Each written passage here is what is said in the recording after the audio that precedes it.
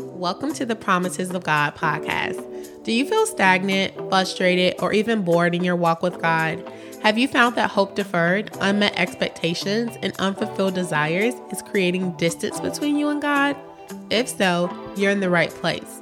On this show, we grab hold to the incredible promises that God has given us in His Word. My hope is that by the end of each episode, you will feel encouraged, edified, and empowered to be all that God has called you to be.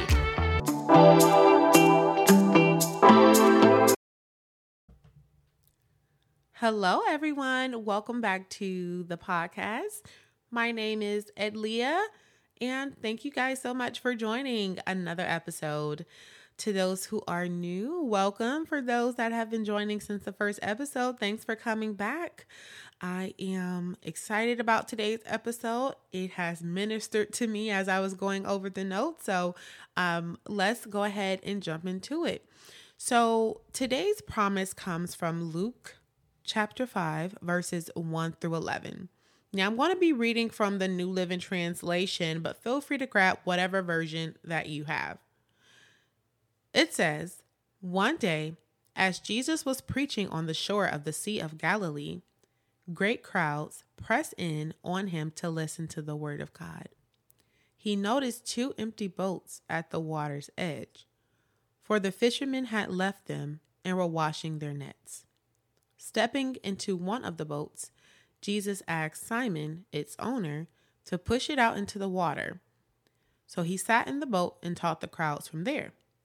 When he had finished speaking, he said to Simon, 'Now go out where it is deeper and let down your nets to catch some fish.' 'Master,' Simon replied, 'we worked hard all last night and didn't catch a thing. But if you say so, I'll let the nets down again.' And this time their nets were so full of fish, they began to tear. A shout for help brought their partners in the other boat, and soon both boats were filled with fish and on the verge of sinking. When Simon Peter realized what had happened, he fell to his knees before Jesus and said, 'O Lord, please leave me. I'm such a sinful man.' For he was awestruck by the number of fish they had caught, as were the others with him. His partners, James and John, the sons of Zebedee, were also amazed. Jesus replied to Simon, 'Don't be afraid. From now on, you'll be fishing for people.' And as soon as they landed, they left everything and followed Jesus." Let us pray. Holy Spirit, we thank you so much for the gift of Jesus. Thank you so much, God, for allowing us all to be here. Thank you, Lord Jesus, for just gathering specific people here. I pray, Lord, that everyone under the sound of my voice will get exactly what you need them to get in this moment. Give us the courage to try again. In Jesus' name, amen. So today we're going to be talking about being prepared for the bountiful harvest that comes when Jesus shows up on the scene. Now, before we dive into the episode, I want to give a little context about what's happening in this passage. Now, the author does paint a pretty clear picture about what's happening already, but just to kind of reiterate, Jesus is preaching on the shore of the Sea of Galilee. People who are following Jesus right now are hungry. They're really hungry. These people are hungry for the word of God and the message that Jesus is presenting them. So they're focused. They're listening. The environment is charged and just ready for what Jesus is presenting. Now, in the midst of Jesus' teaching, he notices 2 empty boats and steps into one of them. He asks the owner, who is Simon Peter, to push the boat into the water, and Jesus finishes preaching to the people in the boat. Now remember, Jesus initially saw that these boats were empty. So after he finishes teaching, he goes on to tell Simon to let out his net to prepare to catch a fish. Now Simon, again, he tells Jesus, "Listen, we've been working hard, Jesus, all night and hadn't caught anything," but he agrees to do what the Lord asks him to do.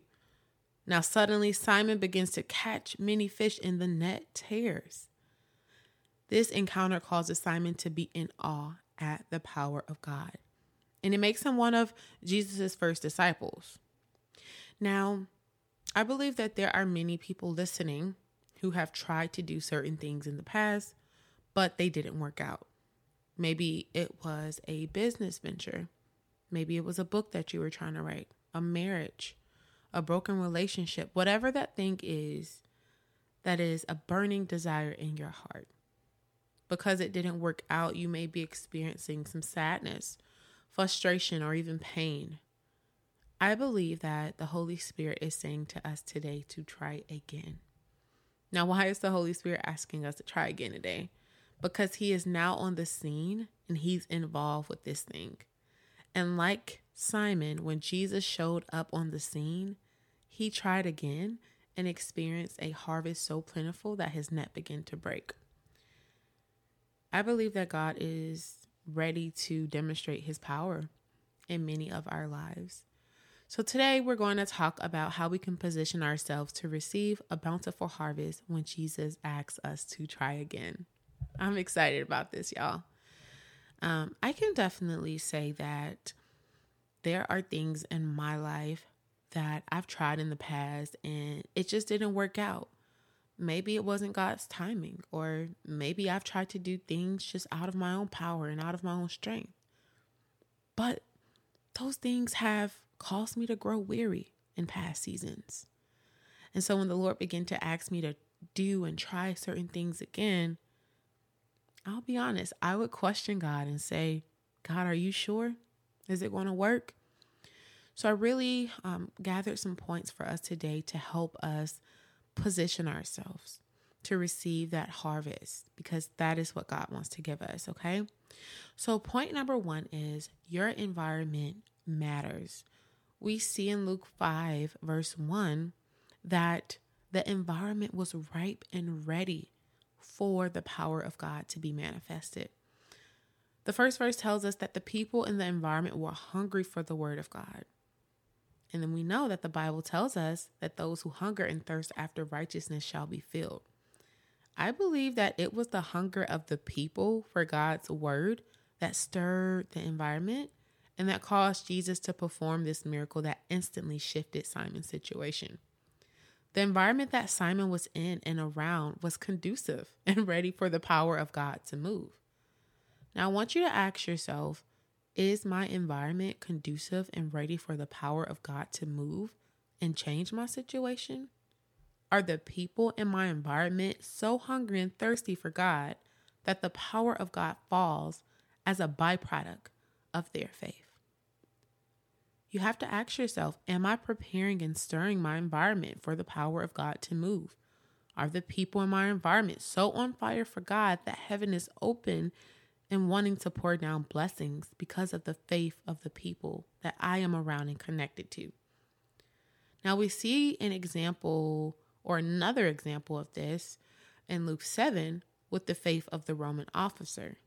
The officer's slave is sick and on his deathbed, and the officer sends servants to talk to Jesus. The officer is like, I'm not even worthy of you coming to my house, Jesus. He's like, I know how powerful you are, so all I need for you to do is say a word and my servant will be healed. Jesus is amazed by this statement from the officer, and he tells the crowd that's following him, I haven't seen faith like this in all of Israel. And so when the officer's agents go back to report to his to the officer, they see that the slave was healed completely. Now, I really want to encourage us today to really take an inventory of what is the faith like in the environments that you are in. If God has told you to try something again, we don't need naysayers around us, pumping doubt and hopelessness into our veins. We may need to lay off of the social media posts and the news reports that oppose what God is saying. In this season, okay, we're going to have to make sure our environments are conducive to what God is trying to do, so that we can do that by getting around people that will pray with us. Get around people that will fast with you. Get around people that will declare things from heaven, even when you do not see it. Some of you may say, well, I don't have anyone around me. I don't have any friends around me. Even if it's an online prayer group or people that don't live in the same city as you, pray and ask the Lord to send you godly community that will stir faith and hope back into your environment. I remember when I first moved to Dallas, Texas, I didn't have anyone. I didn't have any friends. I didn't have any community. And I would pray and pray and pray for God to send me people. And the Lord had to tell me, Aaliyah, I've already sent you people. They may not be in Dallas, Texas with you, but you've literally curated a group of friends for years. That doesn't disappear because you moved to a new city. Utilize the community that you have. I remember I would join so many different Facebook groups when I moved to Texas, and I was just really hungry for fellowship and for people to be around me because I knew that I thrive best in community. Okay, so whatever you have to do, make sure that you are curating and praying to the Lord for Him to curate an environment filled with people that are conducive to the power He wants to display in your life. Okay. All right. So the second point is that you need to be empty from doing things your way. When God is trying to bless you with a bountiful harvest, you have to have exhausted all of your measures. Okay. When God asks you to try again, more than likely, you would have already tried to do things your way anyway. He needs us to be completely emptied from doing things our way or ways that have worked for us in the past. Now, let's go back to verse 2. First off, Jesus noticed that the boats were empty. Okay. I love that Jesus saw a real need and provided a solution in real time. I believe that part of the emptiness that we see on Simon's boat is the result from him attempting to catch fish his way. Now, Simon was a fisherman. That was his profession. He was in position, but he had not encountered Jesus yet. Simon knew that he was qualified at his job, and he expressed that to Jesus. But he also humbly submitted when Jesus asked him to try again. When Jesus shows up to transform and change our situations, He wants us empty from what we think things should look like or how we think things should be. But guys, I do understand that it can be hard to try again after you feel like you've failed at something, especially when it's a relationship or a ministry assignment, or even with just being obedient to something that God has asked you to do in the past. It can be tough. I'll be honest, it can be tough. But I love that God is so gracious that He invites us to try again. Okay, He invites us. It's an invitation. This time, guys, when we try again, we know that we've emptied ourselves. We know that we've exhausted all measures in our own strength, and the power can now show up. The power of God can now show up and turn a dead situation into life. Okay? All right, guys. So the final point is that the blessing of God will be a testimony to other people. God's power in your life will be a witness to the people around you. In verse 10, we can see that Jesus's move in Simon's life affected his friends. James and John, they were around watching all of this happen, and they were amazed at what Jesus had done for Simon.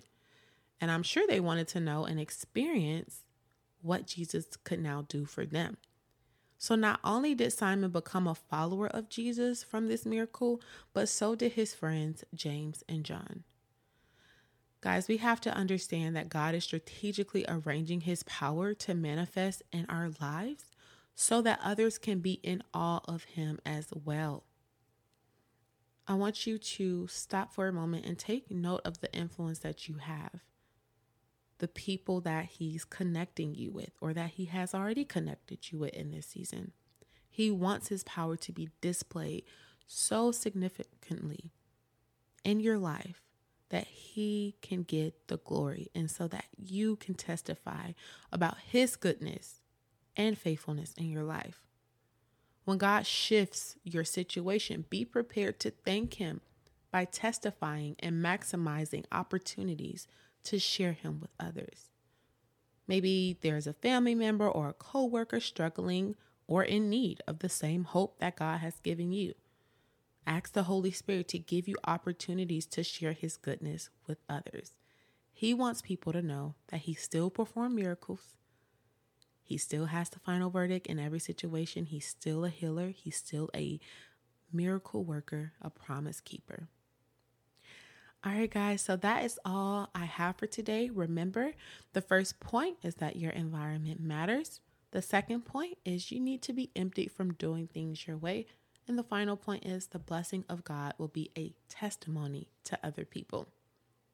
Thank you guys so much for listening to today's episode. I really appreciate the support.